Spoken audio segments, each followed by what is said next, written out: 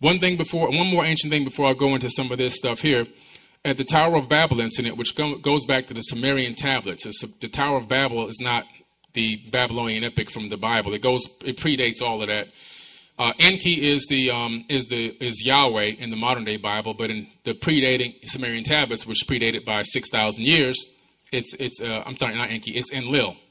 So in the modern day Bible, it's Yahweh. In the ancient tablets, it's actually Enlil, the brother of Enki. He goes away because they always go away from time to time. These people travel all over the place. He comes back, but when he comes back, he's in that region of Mesopotamia, and the human beings are building a tower into the heavens. This is well documented in the modern day Bible. This tower, some people may argue that it was a spaceport, or it was just a building, it was a replica, something they saw these Anunnaki people building. Whatever the case may be, it doesn't matter.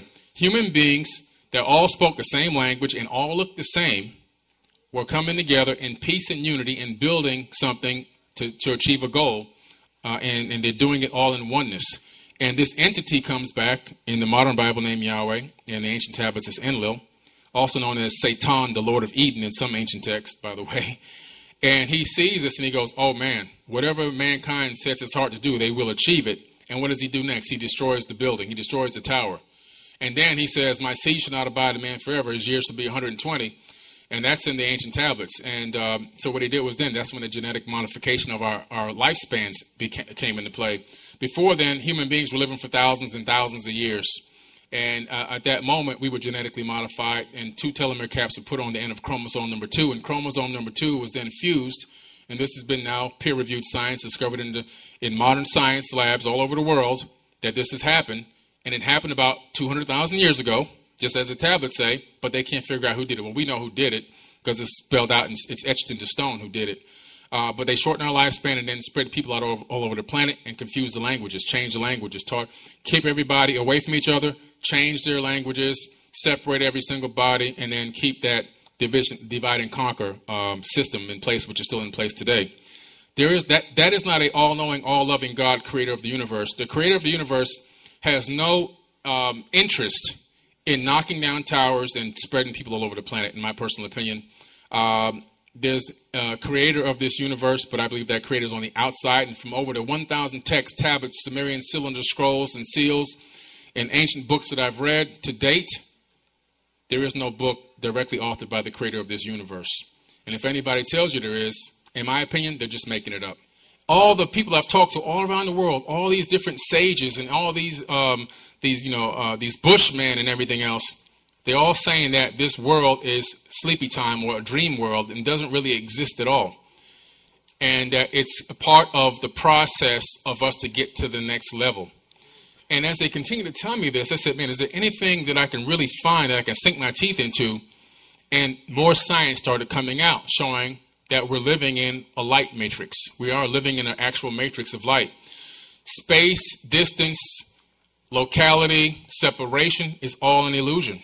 And that's what we're going to talk about a little bit tonight, because it's important for you to understand this when you try to access the power that's in your body and understand how to manipulate it and use it for your benefit. Now, who knew about these fractals? Well, the Dogon tribe knew about these fractals. They actually created art called Adinkra codes, which were based off of fractal holography. Okay, and not only did they know about it, but they made clothing. They put it in their masks. They use it on everything. And it was just more recently discovered that the Dogon tribe had complete knowledge of fractal holography and had passed it down from generation to generation utilizing art, which we're going to take a look at. So at the top, you're looking at Adinkra codes on the left and at the bottom. So the top left and the bottom are different Adinkra codes. Each one of those codes transform into three-dimensional mathematical equations. And they're still in mathematics today called Adinkras. On the top right, on the top left, I'm sorry, so I'm facing, so on the top, my right is the Adinkra code on my right, and at the bottom. On the top left is a scientific version of the Adinkra code in mathematics in supersymmetry.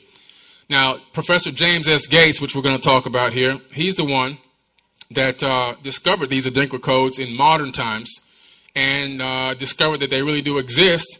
Professor James S. Gates, Jr. is an American theoretical physicist who works on supersymmetry, supergravity, and superstring theory. He retired from the physics department at the University of Maryland, College of Computer, Mechanical, and Natural Sciences in 2017. and he is now the Ford Foundation Professor of Physics at Brown University. He was the University of Maryland Regents Professor and served on former President Barack Obama's Council of Advisors on Science and Technology. So I think this guy might know a little bit about what he's talking about. Okay? So he discovered these Adinkra codes are real. Not only are they real, but they govern our reality. So if you could, okay. New York City is March 7th. Well, partly it's taken to these very strange images that are behind your head right now. These are pictures of equations. I've been, for the last 15 years, trying to answer the kinds of questions that my colleagues here have been raising. And what I've come to understand is that there are these incredible pictures that contain all the information of a set of equations that are related to string theory. And it's even more bizarre than that, because when you then try to understand these pictures, you find out that buried in them are computer codes, just like the type that you find in a browser when you go surf the web. You're saying your attempt to understand the fundamental operations of nature leads you to a set of equations that are indistinguishable from the equations that drive search engines and browsers on our computers. That is correct. So, wait. I have to just be silent for a minute here. That's Neil Tyson DeGrasse. So you're saying as you dig deeper, you find computer code writ in the fabric of the cosmos. Into the equations that we want to use to describe the cosmos, yes. Computer code. Computer code, strings of bits of ones and zeros. It's not just sort of resembles computer code. You're saying it is computer code. It's not even just is computer code. It's a special kind of computer code that was invented by a scientist named Claude Shannon in the 1940s. That's what we find very, very deeply inside the equations that occur in string theory and in general in systems that we can say are supersymmetric. Some of those codes are showing on the screen behind you right now. They don't look like codes, but these pictures, which we call Adinkras, are graphical representations of sets of equations that are based on codes. That in the description of our universe, that is a supersymmetrical universe, which we were going to test in the LHC. If you believe that description, I can show you the presence of these codes. That's my statement. Do you have any predictions in your idea? It's New York City. So I can keep going on with that. You know, we don't have a lot of time, but as you can see, what I'm talking about here.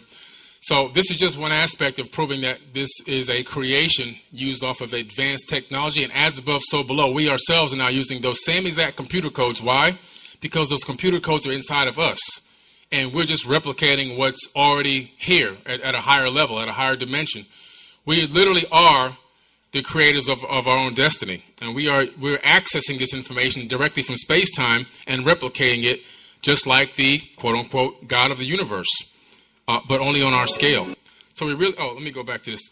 Play this video right here real quick. Thank you.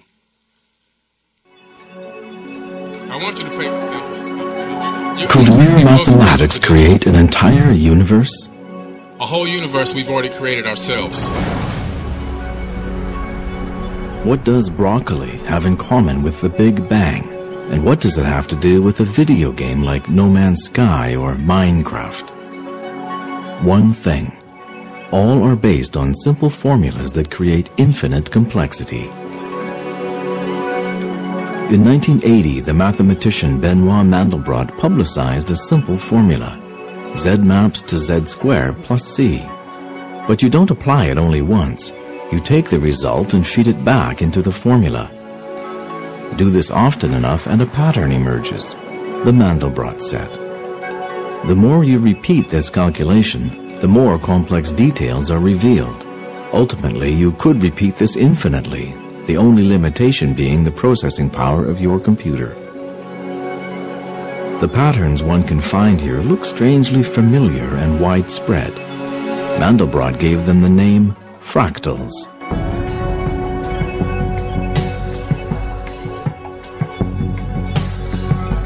Fractal patterns seem so familiar because these shapes are omnipresent in nature. The most important characteristic of fractals is their so-called self-similarity. Look at a fern leaf. It is made out of smaller and smaller copies of itself. The same is true for Romanesco broccoli. The branching patterns of trees follow this principle, as do the courses of rivers. Lightning spreads into smaller and smaller branches, each sharing the same features as the main bolt. But also man-made structures organize themselves into fractal patterns without us actually planning them this way. Here is a map of all the roads leading to Rome, and a map of the Internet. It's especially fascinating that even your own body shows many fractal characteristics.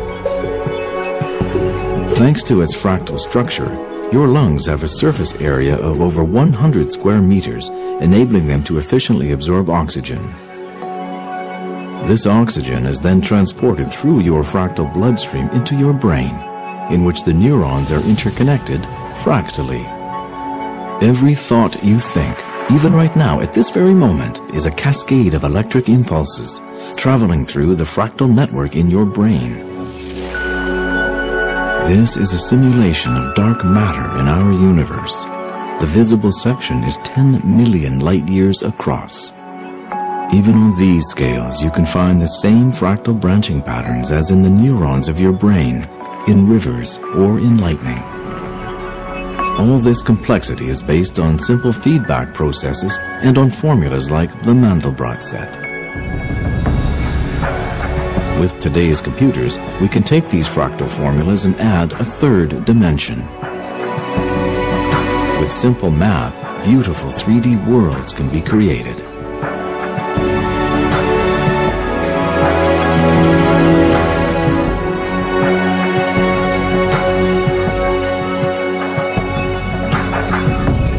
As it turns out, the easiest way to simulate a world as realistic as possible is to use fractal formulas. The first completely computer-generated movie scene in a feature film was the fractal animation of a planet in Star Trek II, The Wrath of Khan. Fascinating. The Lucasfilm group responsible for this was later acquired by Steve Jobs. From this, he created Pixar, thus revolutionizing Hollywood. Their animated movies look so realistic because the generated landscapes are based on the fractal principle of self-similarity. Progress has continued, and today these elaborate and costly movie scenes have evolved into real-time, walkable game worlds, like the landscapes of Minecraft. Their origin has not changed. Mathematical formulas that just need to be fed with variables. The most impressive simulation of an entire universe has now been created by a small team of 15 indie developers. The game No Man's Sky is probably the most complex and the largest game world ever created, and it fits on a single DVD. Every player starts exploring on a randomly chosen planet in the game's universe. The player's starting coordinates are the variable that is put into the game's sophisticated but still simple formulas. The result creates the whole visible game world in real time. It would be impossible to store all of the details using traditional methods. You would need entire data centers to store the data of the roughly 18 quintillion true-to-scale planets, together with their unique ecosystems.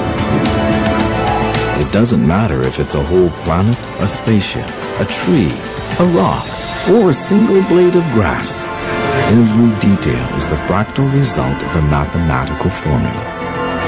So, one of the most realistic and complex simulation of our cosmos emerges from nothing but mere mathematics. And no matter where you look around in nature and our man-made reality, you encounter fractal patterns all over. Don't you think it's time to consider the possibility that fractals are a fundamental element of our cosmos?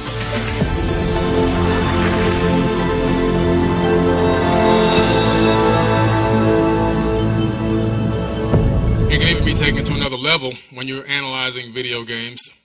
Video games talk about reincarnation. We've duplicated everything in this realm from basically as above, so below, from a higher level to this level here. In a video game, you have multiple lives. So when you're trying to, in this world right now, as us, as flesh and blood beings, we're trying to acquire enough knowledge and wisdom and understanding that, most of us here, if you understand reincarnation, that you won't come back without a memory, and that you can even incarnate at will, like the Atlanteans or Thoth talked about. In video game, you have to be... Hey everyone, this is Billy Carson, also known as Forbidden Knowledge. If you haven't done so, please check out my book, Compendium of the Emerald Tablets. It's currently a bestseller on Amazon.com. You can look it up, Compendium of the Emerald Tablets by Billy Carson. In this book, I break down the metaphysical, quantum physics, esoteric wisdom of Thoth the Atlantean. This information was written eons ago, and I've taken my time to break down all of the information in a way that everyone can understand it.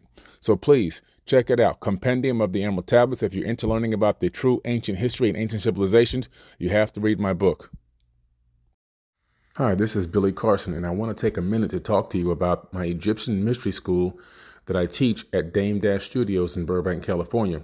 The first mystery school was an absolute success, and we're looking forward to the second mystery school, December 7th and 8th, 2019. We will also be hosting a mystery school every month and a half, so you can check on forbiddenknowledge.com with the number 4, forbiddenknowledge.com, or check out my Instagram account for updates. The link tree is in my bio to go to the mystery school, and you can register for classes there.